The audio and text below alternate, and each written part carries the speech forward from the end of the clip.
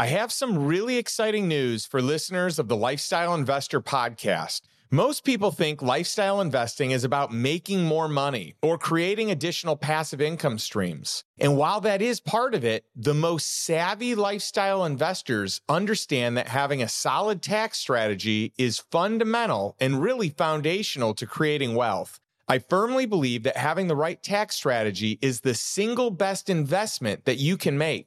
I know tax strategy isn't the sexiest topic, but once you understand a few key elements to the IRS playbook, the compounding benefit you receive year after year is enormously significant. In fact, we have members inside the Lifestyle Investor Mastermind who have used these strategies and have saved hundreds of thousands of dollars, and in some cases, millions of dollars. This is not a nice to have if you're interested in growing your wealth. This is a must. In our brand new tax strategy masterclass, I have hand-selected and shared the details of the 28 most valuable strategies to help you increase your tax savings this year and for years to come. Plus, if you want to hire a top-tier tax strategist, it can easily set you back tens of thousands of dollars, if not more. And you want to make sure that you have the best, most accurate information to ensure that you're hiring the right person for you. That's why we included a whole section with advice, resources, and multiple interviews with my personal tax specialists to help you build a bulletproof tax team, but for a fraction of the cost. The entire tax strategy masterclass was designed for people like you who want to keep more of their hard-earned money without having to sift through the complicated tax code. If you're interested, head over to lifestyleinvestor.com/tax to learn more about the course or set up a free consultation call with our team at lifestyleinvestor.com/consultation. Again, that's lifestyleinvestor.com/tax. I do have an extra layer that is not necessarily a financial layer, but it is a layer of making the world a better place. I start with that layer. Be it a product, service, it has some sort of net positive vision for the world. And you can achieve that many ways. Welcome to the Lifestyle Investor Podcast. Imagine being able to earn passive income, build long-term wealth, while gaining total freedom from your business or job. That's what lifestyle investing is all about.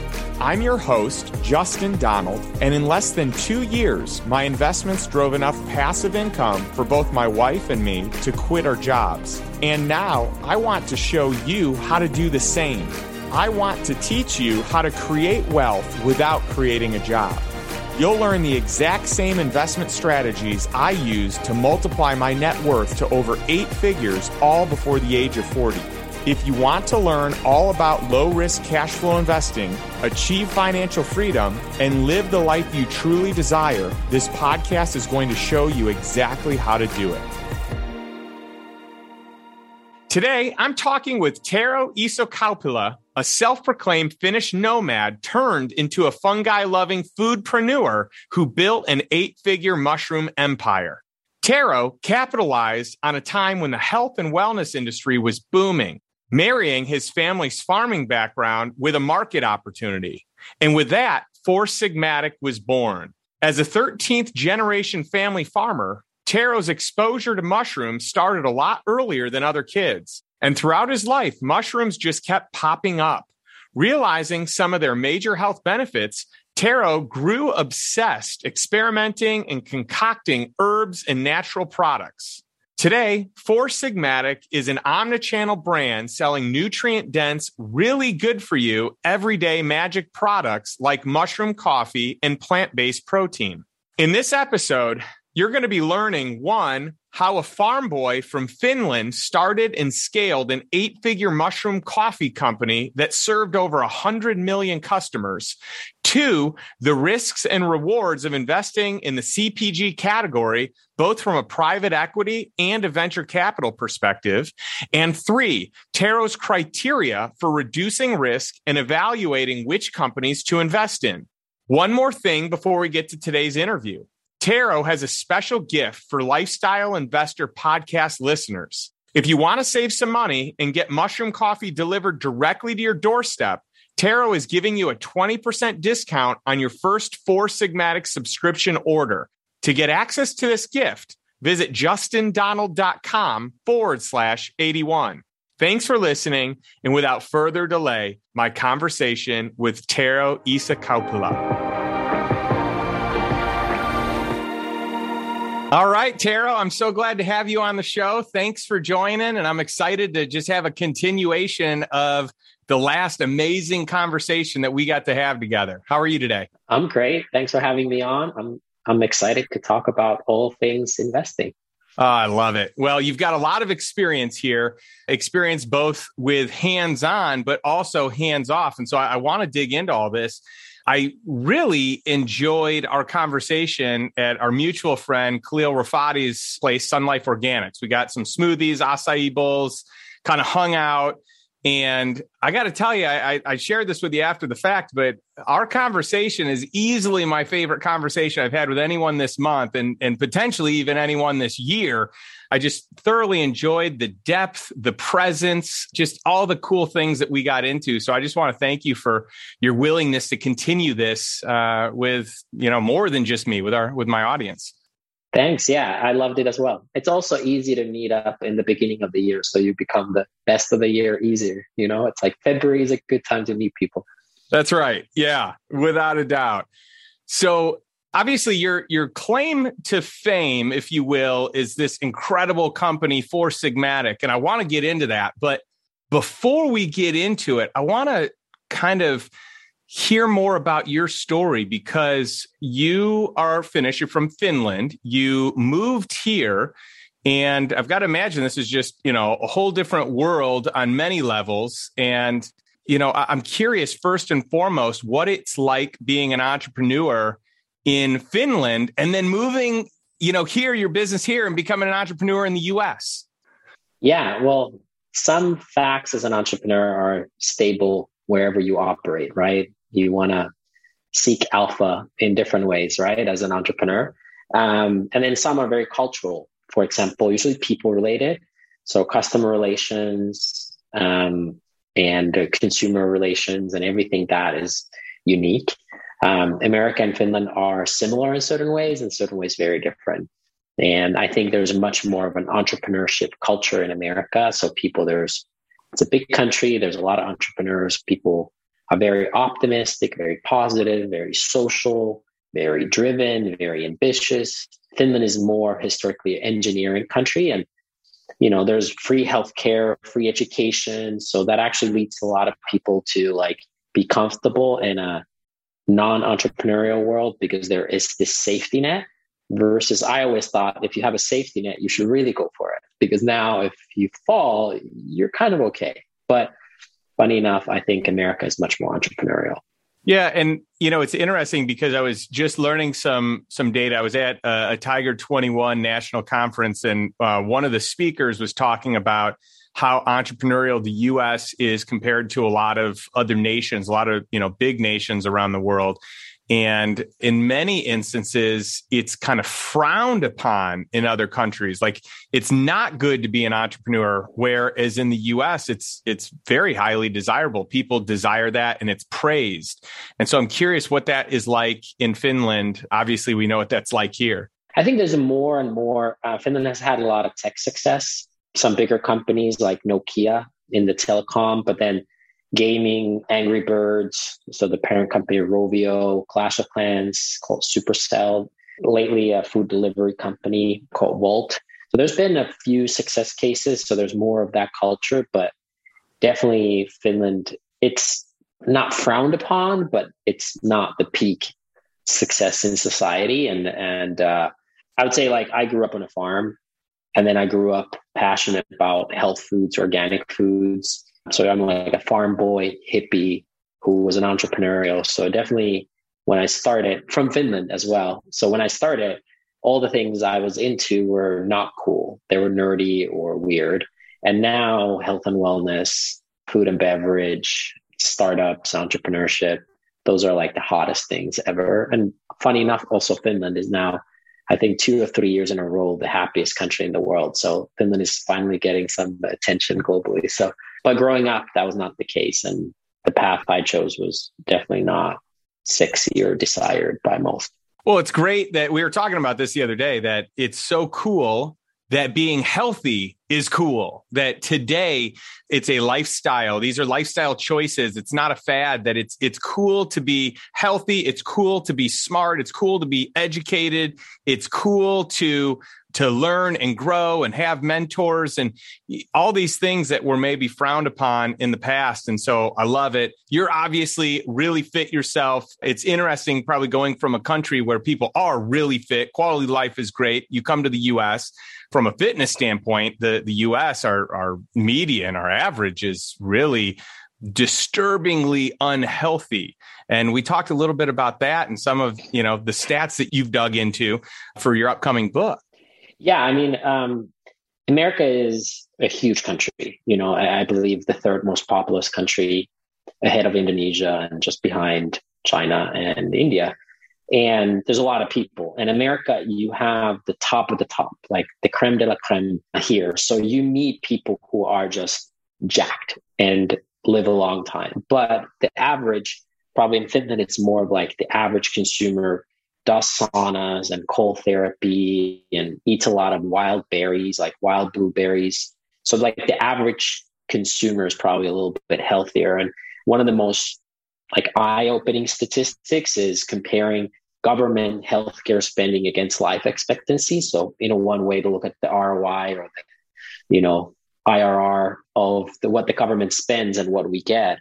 And the US has much higher spend with worse results than many other Western countries. And what makes it worse is last few years, life expectancy has gone down for the first time in this like modern post-war era, which is alarming. A lot of the advances we made with technology, healthcare, medication, surgery, many things they've reached their peak and we're going down actually for various reasons. Yeah, we should be healthier. We should be living longer. We've got better technology. We're spending more money, yet it's the opposite effect. And yeah, I think that is alarming. And hopefully this is a wake-up call to people that we probably need to get our act together in various different health categories, right? Mm-hmm. So I'm curious where you kind of came up with this idea for Sigmatic. And by the way, I'm a huge fan. I use your product. I think it's great. I feel incredibly blessed that you gave me a chance to try out one of your new products, this creamer, which is awesome. But how did this come about? How did you decide, hey, mushrooms are, amazing and we need to be consuming them more? And especially for people like me, I actually don't like mushrooms. But with your product, they don't taste like mushrooms. Yeah. So I'm a 13th generation family farmer. We've had a family farm at least since 1619. And hopefully me and my brother's kids will be the 14th generation and we can keep going. Finland is very mushroom friendly. A lot of these mushrooms grow in Finland and they're studied in Finland. So I studied chemistry and then nutrition, and a little over 15 years ago, won an innovation award for discovering this mushroom variety with my friend. And that was the starting point. The inspiration for the coffee came from the fact that Finns drink more coffee than any other nation per capita. So almost 3 times as more as American, which is hard to believe when you go on the line of Starbucks and look at the size of those drinks. But I feel like Americans, there's a lot more sugar and, maybe a little less caffeine, but yeah. So during Second World War, Finland was attacked both by the Germans and the Russians, and we ran out of coffee beans and there was a shortage. So we started brewing this mushroom that grew in our backyard. It's called chaga, CHAGA. And then people felt great. And after the war, the University of Helsinki started studying and found out that it's probably the highest source of antioxidants in the world. So 1 cup of that mushroom coffee, so to say, would equal to 30 pounds of antioxidants from carrots or many other examples. So yeah, grew up on a farm, learned from my dad, who was an agronomist. My mom taught physiology and anatomy. They're part of our lineage, a lot of inspiration from coffee. Had some awesome friends who were into similar things and, read books and studied and both in a school and outside of school. And that's where it came. And, obviously like any company, there's been an evolution of products and what we do, but that's the kind of the origin story for the brand. That's so cool, Tero. And what I also think is unique is in you starting this business, you're getting a chance to kind of work in this whole legacy space, because this is number one, it's like Finnish traditions and kind of, you've got your natural resources and what you're growing in your own blend, but then it's also like a family business or a family tradition. So there's legacy on kind of both sides with your heritage, your family. And then at the same time, you can use this to help other people. You educate people on health. You can help people live a healthy life. And then while doing so, make a good profit, make a good return, have a living. This doesn't have to be a side hustle. This is your hustle. This is your business. And so what a cool passion project that has family lineage. It has, just all the different, pieces that could keep someone super engaged, super focused, and someone that can scale it long term. Yeah, I guess if you wait long enough, everything becomes cool eventually. I think this might be relevant for both nature and investing, but my father would always say that a quarter in agriculture and nature is 25 years, not 3 months. And I think sometimes when you think of compound interest and investing, is having that longer time horizon solves a lot of problems and markets going up and down. So that same truth can be true for nature. Yeah. Well, and I know that you're, a privately held company. There's tons of perks to that. Stay private as long as you can. And obviously the goal for a lot of people is to go public at some point in time. You get the revenues high enough, you get EBITDA. In some cases, EBITDA matters. In other cases, revenue matters, generally both. And you get to a point where you can go public, you can scale this thing, you can get the capital that'll really allows you to take it to the next level. That's hard to do sometimes staying private, but you have this beauty of kind of keeping the financials to yourself and, all the different components. But I'd love to just have you share the success that your company's had, because you're a strong 8-figure business and you have a ton of customers. I'd love for you to share, just brag a little bit about, all the cool things you guys have done. Yeah, I don't know if Finns are good at bragging, but we've been passionate about what we do. We love having happy customers. It's one of our 3 key principles. We call them first principles. So having happy customers, serving nature's agent intent is the second one, and then playing to win big.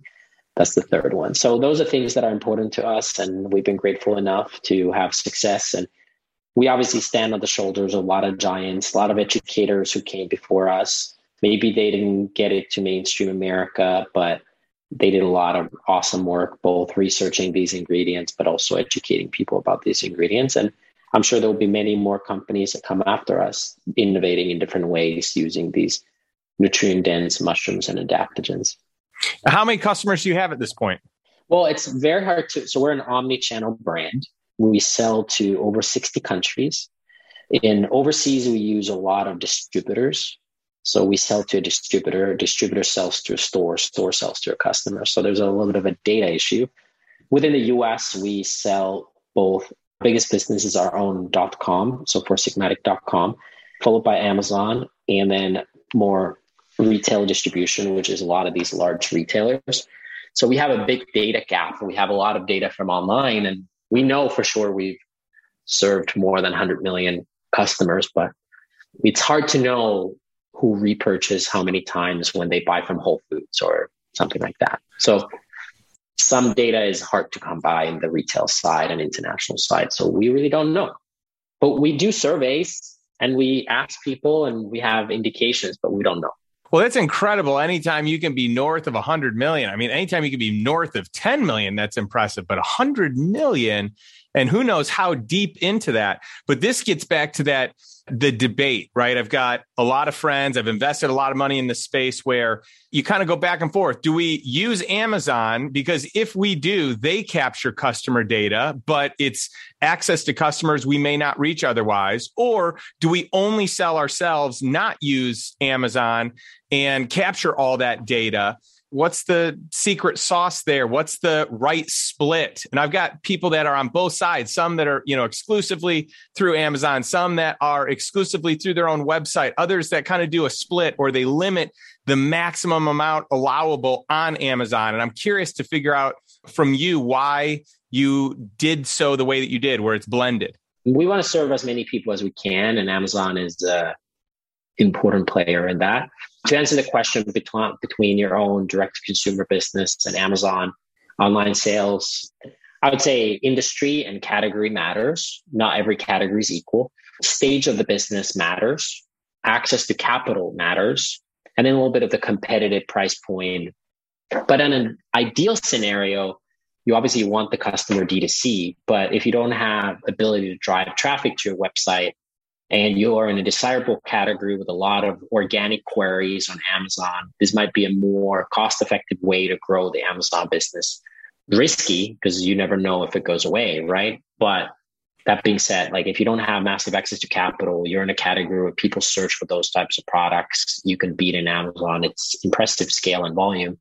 Amazon is also shifting, like I think a large company, but like they're really investing in advertising, which was not the case before. They did this search-based AMS advertising, and now they're definitely going in more broadly competing against Google and Facebook or Meta. So that's also shifting in the marketplace. Generally, I say eventually you are going to be on Amazon through you or others. It's very hard to prevent that. So yeah, I'd rather manage it. I would say rather you manage it than someone else managing it. But I can understand both arguments, and therefore industry, category, size, access to capital, access to qualified labor who understand these channels is all very important. So there's not one size fits all solution to managing between your own .com and Amazon. That's a very well thought out answer. And I know that there are a lot of factors, but you make a great point because Amazon is the second largest search engine. Most people don't realize that. They look at Google and they probably look at whatever is in the same category as Google as maybe the next greatest. But Amazon is not far behind Google. And when you think about like, hey, when you search for a product, a lot of people don't go to Google, they go to Amazon, right? Like that, and for a lot of people, that is their default search. Yeah, and I don't know if my data points are valid anymore, so apologies if they're not. But I believe more than 50% of product searches online happen on Amazon. And Amazon is the number one product search engine. Out of all searches, I believe Google is number one and YouTube number two, which is another way to sell product, by the way. But as far as product goes, even if you buy it at Walmart, you're probably going to search Amazon to see what the price is, what are the reviews, are people happy with it? So it's even if you don't sell on Amazon, for credibility and social proof, it's quite an important channel. Yeah, that's, it's great kind of bringing that awareness in as well. So let's talk a little bit about maybe the success that you've had investing in this space, because I personally find this space that you're in, we can call it, the acronym would be CPG investing, right? Consumer packaged goods. This is kind of a tricky space to invest in, but when you know it, it can be an incredible investment. And this really well. So I'd love to hear some of your insight on this and how you've done well with your dollars outside of Sigmatic. Yeah, I would say, if you're new to this space, don't invest in CPG venture. If you can invest in CPG-centric private equity, if you have the capital for it, it's very lucrative. I believe it's the number 2 highest IRR category in private equity after software as a service, beating many other large categories. But in venture, it's very difficult. Why is it difficult? Well, there's a few reasons. First of all, almost all CPG products are indefensible. So anybody can enter and copy the product. Like, we don't own mushrooms. Like, anybody could, in a way, copy our product. Think of Coca-Cola, like, oh, it's such a secret recipe. It's not that much of a secret. Like, you do a blind test and often Pepsi or some other product wins despite people's emotional response. But it's pretty well proven now that like you can reverse engineer recipes and products. So indefensible business challenge, often high velocity, high volume, low margin business. Some exceptions, some worse categories than others, but it's a real game of scale to be profitable. Good news is once you hit that scale, which is why private equity usually wins, is it's pretty stable. Like people drink coffee, like they're going to drink coffee, buy snacks, yada, yada, yada. So when you hit that, weirdly, you can protect it. And once you hit the large distribution channels, you can also protect it. So it's like an oil tanker than a speedboat. Maybe in the beginning, it's a little bit more like a speedboat, right? So yeah, it's challenging. And unless you know what you do, even though if your cousin or neighbor has an awesome muffin brand, probably stay away from investing in CPG. Even if you love the product, there's nothing wrong being a consumer and loving a product versus investing in it.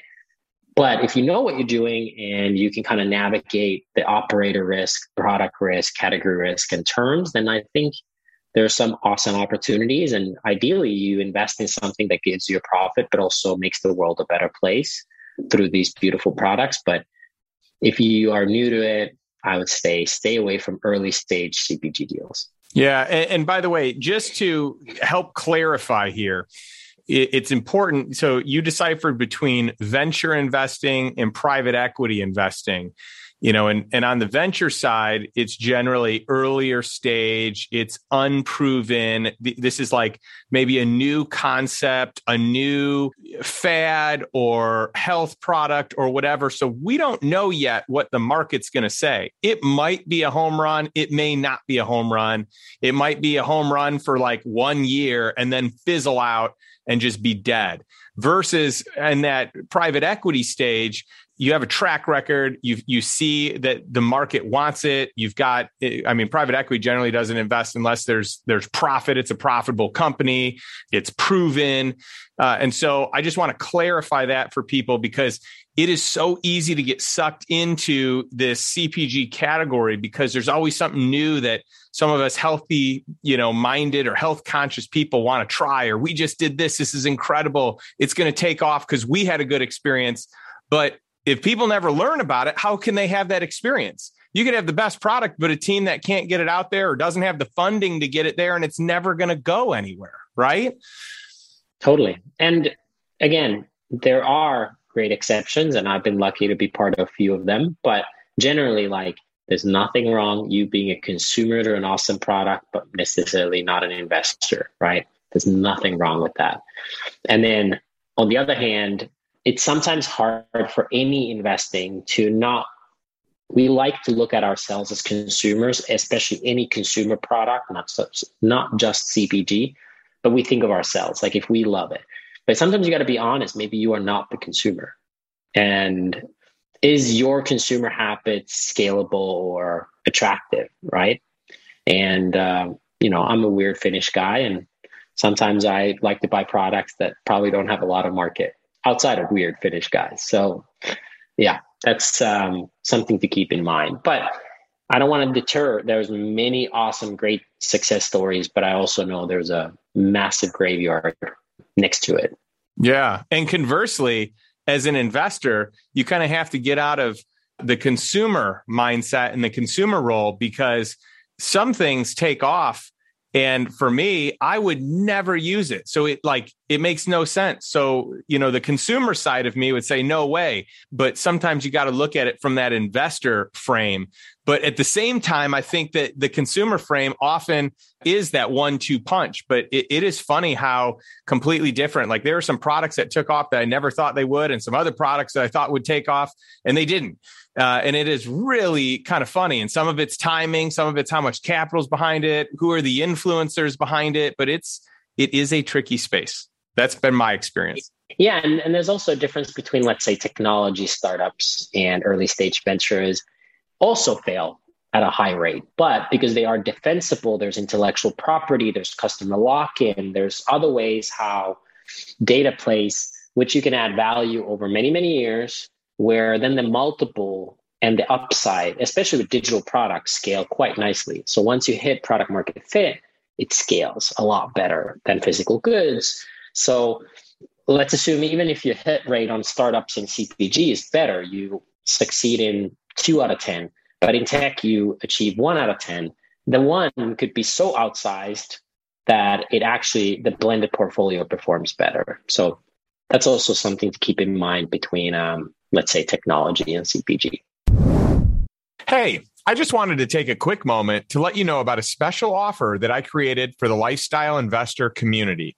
When I look back at my investing journey, there's one specific investment in particular that was the spark to increasing my net worth and allowing me to leave my job to become a lifestyle investor. I'm talking about mobile home parks. Yes, mobile home parks. If you just cringed a little, that's exactly why these provide such a great opportunity, because of the negative stigma and stereotype people might have. In reality, this is an incredible investment that you can get into with little or no money down. You can also quickly get a return on your capital. You can immediately cash flow on day one. You can hold it forever as a cash cow. You get accelerated depreciation to reduce or eliminate the taxes that you would owe. And often the seller will finance the deal, so you don't need a bank. You can also buy them at the highest cap rate of all real estate, meaning it's the cheapest real estate to buy based on the income that it generates. And it's the lowest default rate of all real estate, meaning it's the safest asset class to own in real estate. I use this asset class to start my journey in real estate investing and grow my net worth to over 8 figures, all before I turned 40.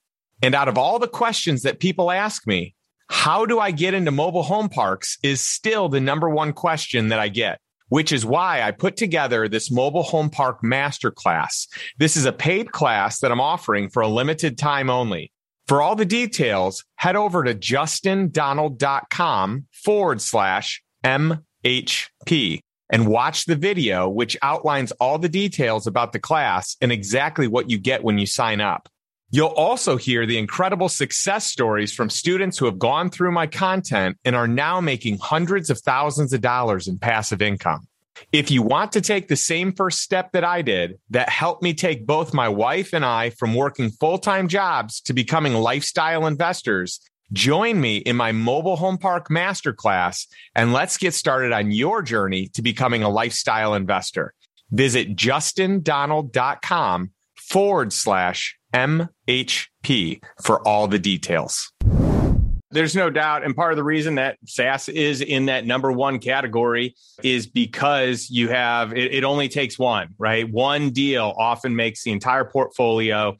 And it's crazy how that happens and how big, like the ceiling is so high on something like that. Your multiple is based on revenue. It's not based on EBITDA or some other financial calculation dealing with profit.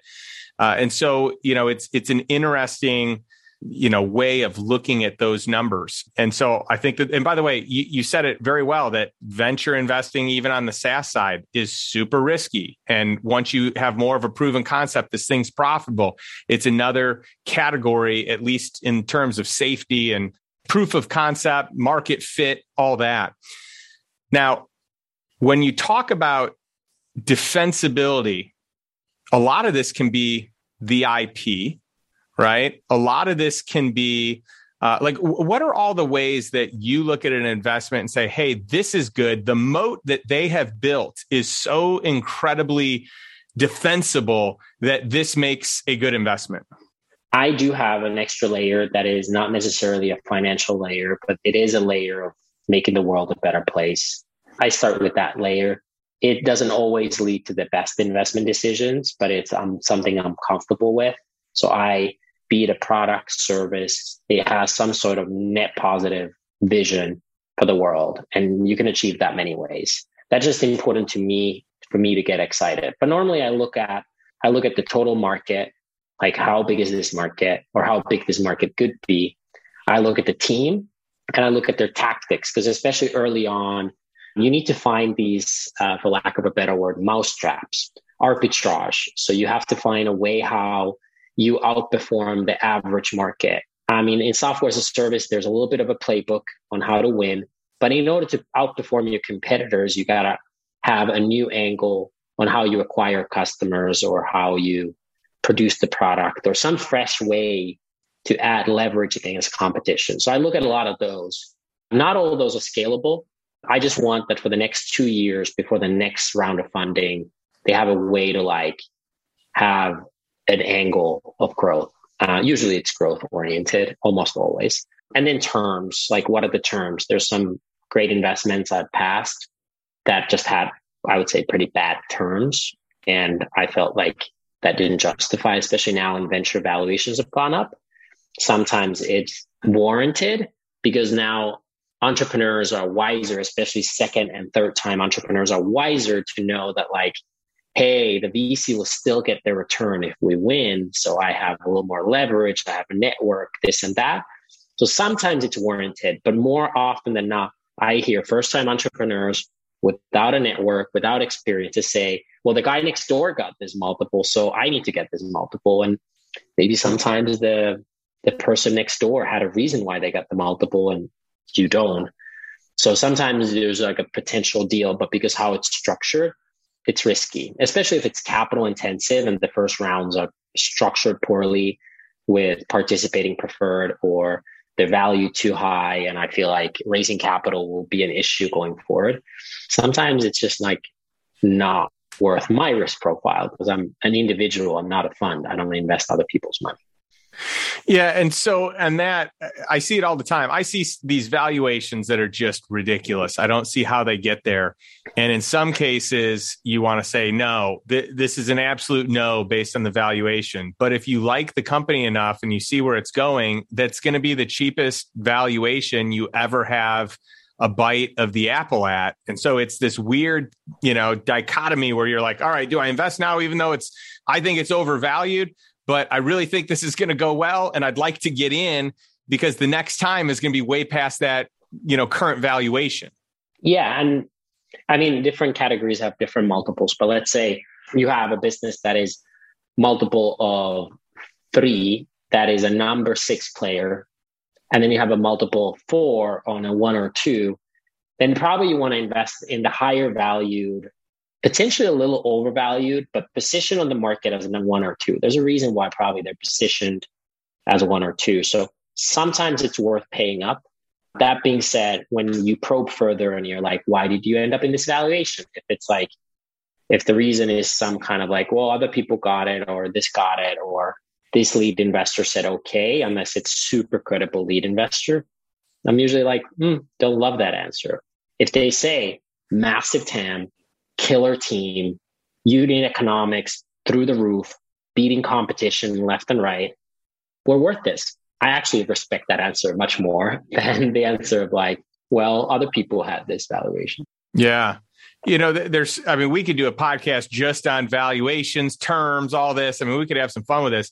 I'd love to hear if you're comfortable sharing some of the products or investments that you've invested in that have done well, especially if there are any that we might know of. Yeah. I wonder which ones to mention. Oura Ring, which is a smart tracking device out of Finland, Finland. You have one, yeah? I have one. I'm an investor. Love them. Magic Spoon is a protein cereal. Example of maybe a higher valuation than normally would see, but I knew both of the founders for a long time, and I'm thoroughly impressed with who they are as human beings and operators, and they've done really well. So yeah, there's a couple examples like that. Yeah, that's awesome. And by the way, because of the space that you've been in, because of being an entrepreneur, because of being an investor, you're kind of straddling both of those.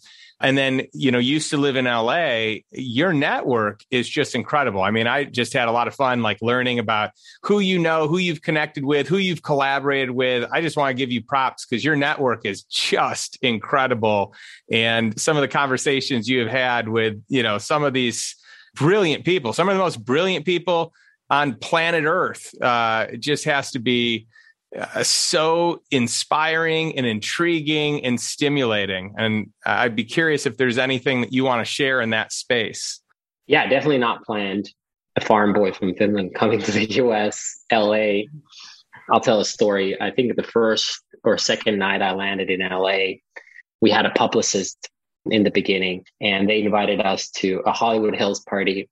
So in Los Angeles, up in the mountains, a beautiful gazillion-dollar home. And there's Warren G, which some of you might know, an old school rapper. Nice. And there's a taco truck with free food. I'm a sucker for free food. So there was a Koji barbecue, Korean barbecue, taco truck outside, and I'm just like new to LA, and I'm looking down the Hollywood Hills. Definitely not my vibe overall, but it was just insane that like second day, and I'm like looking at the city lights and listening to Warren G rap while eating free food. And that was, to me, it's like, well, hey, things are possible. But it was not planned. I've never tried to be transactional, try to get to know people. I guess I've done different unique things that attracts people who are curious and want to learn. So we've been lucky enough to have a lot of awesome people reach out or meet them. And then you get to learn from them as well. So that's been really helpful. But there's also a lot of glitz and glamour in America that, is very surface level. So, there's not all of these gurus are real gurus or even what they say. So, yeah, whatever. Yeah, that's interesting. And, I love that you look at relationships and people in a just what I would say is different than a lot of people, where it is not transactional. And I think the reason you've been able to attract so many amazing people into your world and your ecosystem, and I'm talking about the who's who in the world of entrepreneurship and investing, is because of that, is because they can feel and tell that it's not transactional, that it's very authentic, very genuine, and you're just curious. You want to learn, you ask questions, you ask great questions. And so I think that energy is very magnetic to people that probably hang in circles of influence that is not the case. So very cool. Yeah.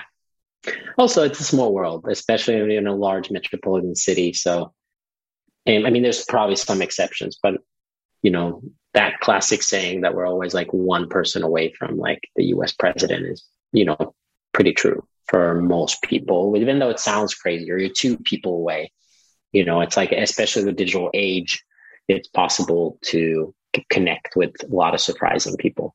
Well, I feel really, fortunate that on your first day in Austin, your move to Austin, so and one of your first days in LA, you got a chance to, hang at a Warren G party. I feel blessed that I could be at a party with you on day one in Austin. All right. I know I don't carry that, I'm not in the same category. I love Warren G as a rapper. I've really enjoyed a lot of his music over the years, but why Austin? Why did you move here? LA is supposed to be the place. And it's funny because tons of people from LA are moving to Austin, as you know. But I'm curious for you, why did you move here? Yeah, I almost feel bad for some of the Austinites that all these people are moving in.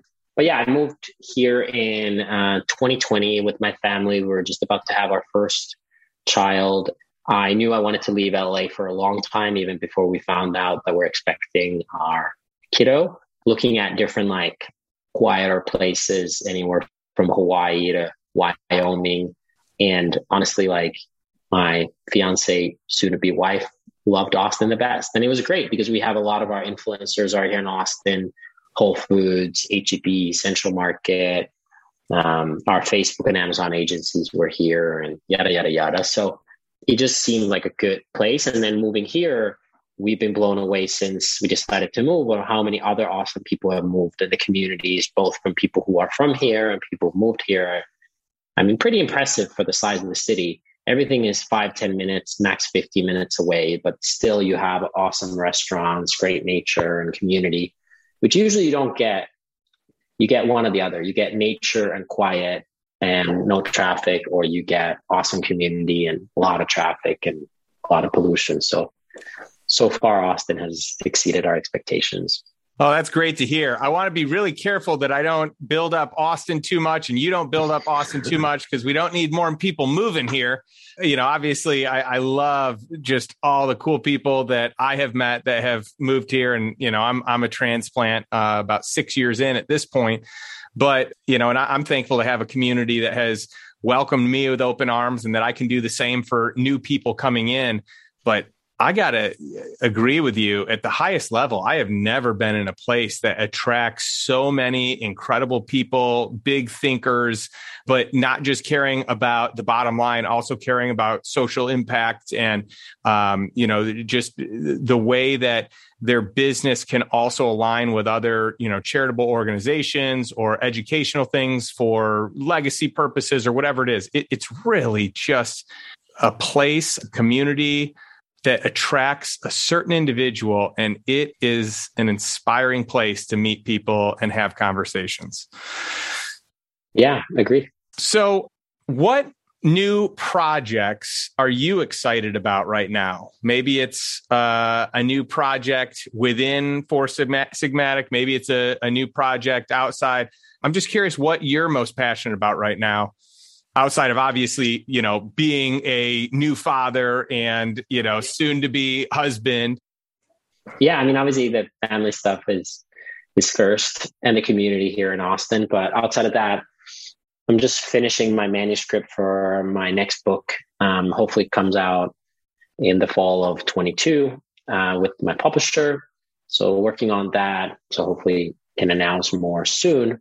And then at For Sigmatic, I've definitely we've launched a lot of innovation after a break, like the creamers, the plant-based functional creamers that you got that I'm very excited about. And honestly, seeing our team grow and evolve, from a band of pirates to a Coast Guard, over the years with just no map, sailing wherever we think the gold is and kind of lost and tough life on the sea, and then getting a little more organized feels good. And then, yeah, I'm ever curious about frontier technology and frontier science, particularly hard sciences, and nothing I can announce today, but hopefully that's still area of how you change the world is true innovation. And, sometimes in CPG there is true innovation, but oftentimes not. And I think frontier science and frontier innovation is something I'm curious about. But as an entrepreneur, you can only do so much and you try to manage it all. But yeah, those are things I'm excited about right now. That's cool. So let me ask you this. You've got an incredible lifestyle. You've got an incredible business. You've got, even more important than that, an incredible family. You've got so much going for you, but it probably hasn't always been this way. The entrepreneurial life is not an easy life. The investor life is not an easy life in the beginning. It can be further on. It doesn't, sometimes it's still not, but I'd love to know just some lessons learned as you've kind of grown up as an entrepreneur. Yeah, there's never a dull moment as a new parent or as an entrepreneur. Certain things get easier financially, particularly, but the stress and the pressures continue evolving. Things that have been true, there's a lot of lessons along the way, but usually time is a real magic sauce. Time heals a lot of things. Time solves a lot of things. I think a lot of entrepreneurs and people in general we're type A, we want it now, sometimes entitlement. I can sense that from myself as well at times. And I'm And just having patience and, as an investor, compounding returns, and as an entrepreneur, slow but steady progress really gets you far. It's definitely a marathon. It's not a sprint. It's probably an ultra marathon. So even if you crush it, it's 5 years. That's unheard of fast. And it's probably more 10 to 20, so most entrepreneurs. So time is a huge factor. People, if I meet entrepreneurs or other business people and we start to talk what's our challenges in the professional side, it almost always is somehow related to people, be it investors, team, I get some with people. So, technology has taken a lot of that away, and we're very automated and self-service, but people still matter. And especially now with the stressors of COVID, a lot of people have left companies, a lot of people have burned out, yada, yada, yada, questioning their life purpose, which is, I think, awesome. But people, it's very difficult to lead people. I find my own boundaries very quickly as a leader, but it's also super important. And then I would say customer is the more you can listen to customers, it's a whole art, getting consumer feedback, customer feedback, customer intimacy. It's not the only way to win. You can win with scale and operational excellence. You can win by having the best product, but definitely like having customer intimacy often helps solve a lot of problems in the product and the business. Yeah, that's great. I mean, well thought out there.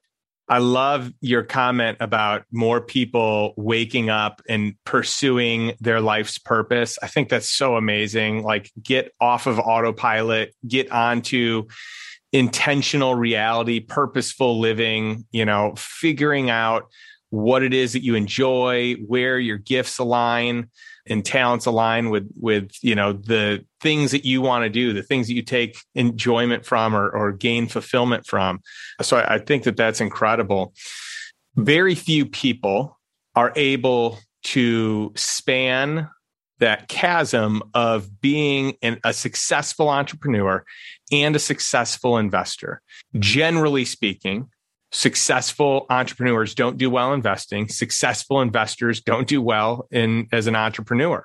And it takes just a special person to be able to bridge that gap and figure out how to make both work, because it's two different skill sets, though there are some synergies. And as you gain expertise in a certain industry, that may give you some added advantage, but that doesn't mean that it's actually easy. And I think it's great that you've been able to do both. But more important than that is that you have figured out the balance in your life to live a good life that is on your terms. And that's why I wanted you here, is to, for people to hear your story. You're a very successful founder, CEO, and investor, but you put life first, you put family first, but you still make the time for all the other things. And it's very admirable. And I want to wish you well on this next journey. And I'm just excited for having you on the show. And I'd love to find out from you where people can learn more about you and learn more about Four Sigmatic. Yeah, you can find Four Sigmatic on all social medias and online and your favorite store. It's FOURSIGMATIC.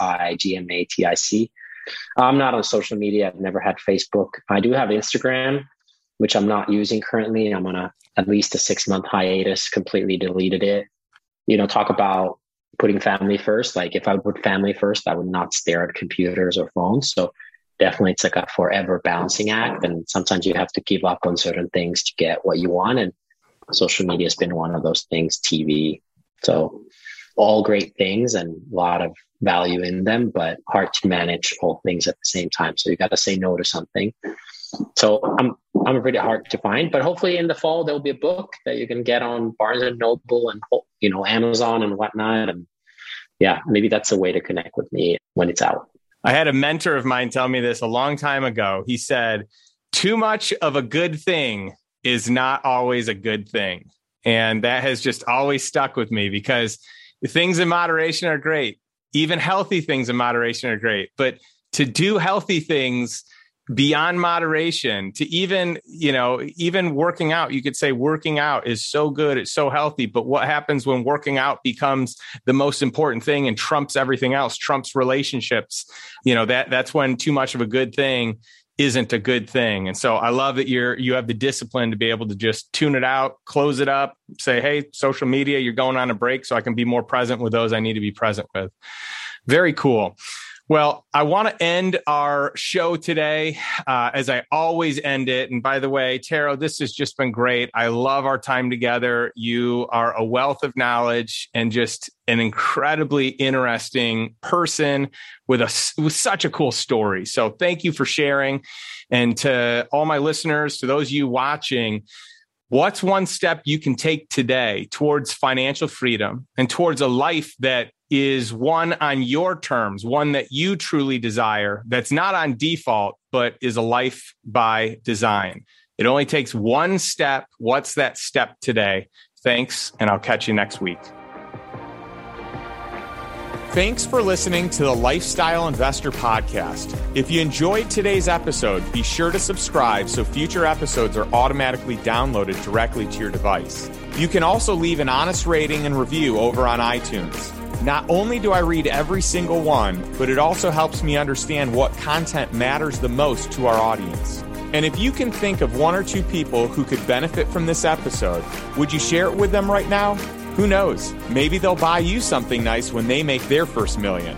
If you would like access to today's show notes, including links to all the resources mentioned, visit www.justindonald.com/podcast. Thanks again for listening, and I'll catch you next week for another episode of The Lifestyle Investor.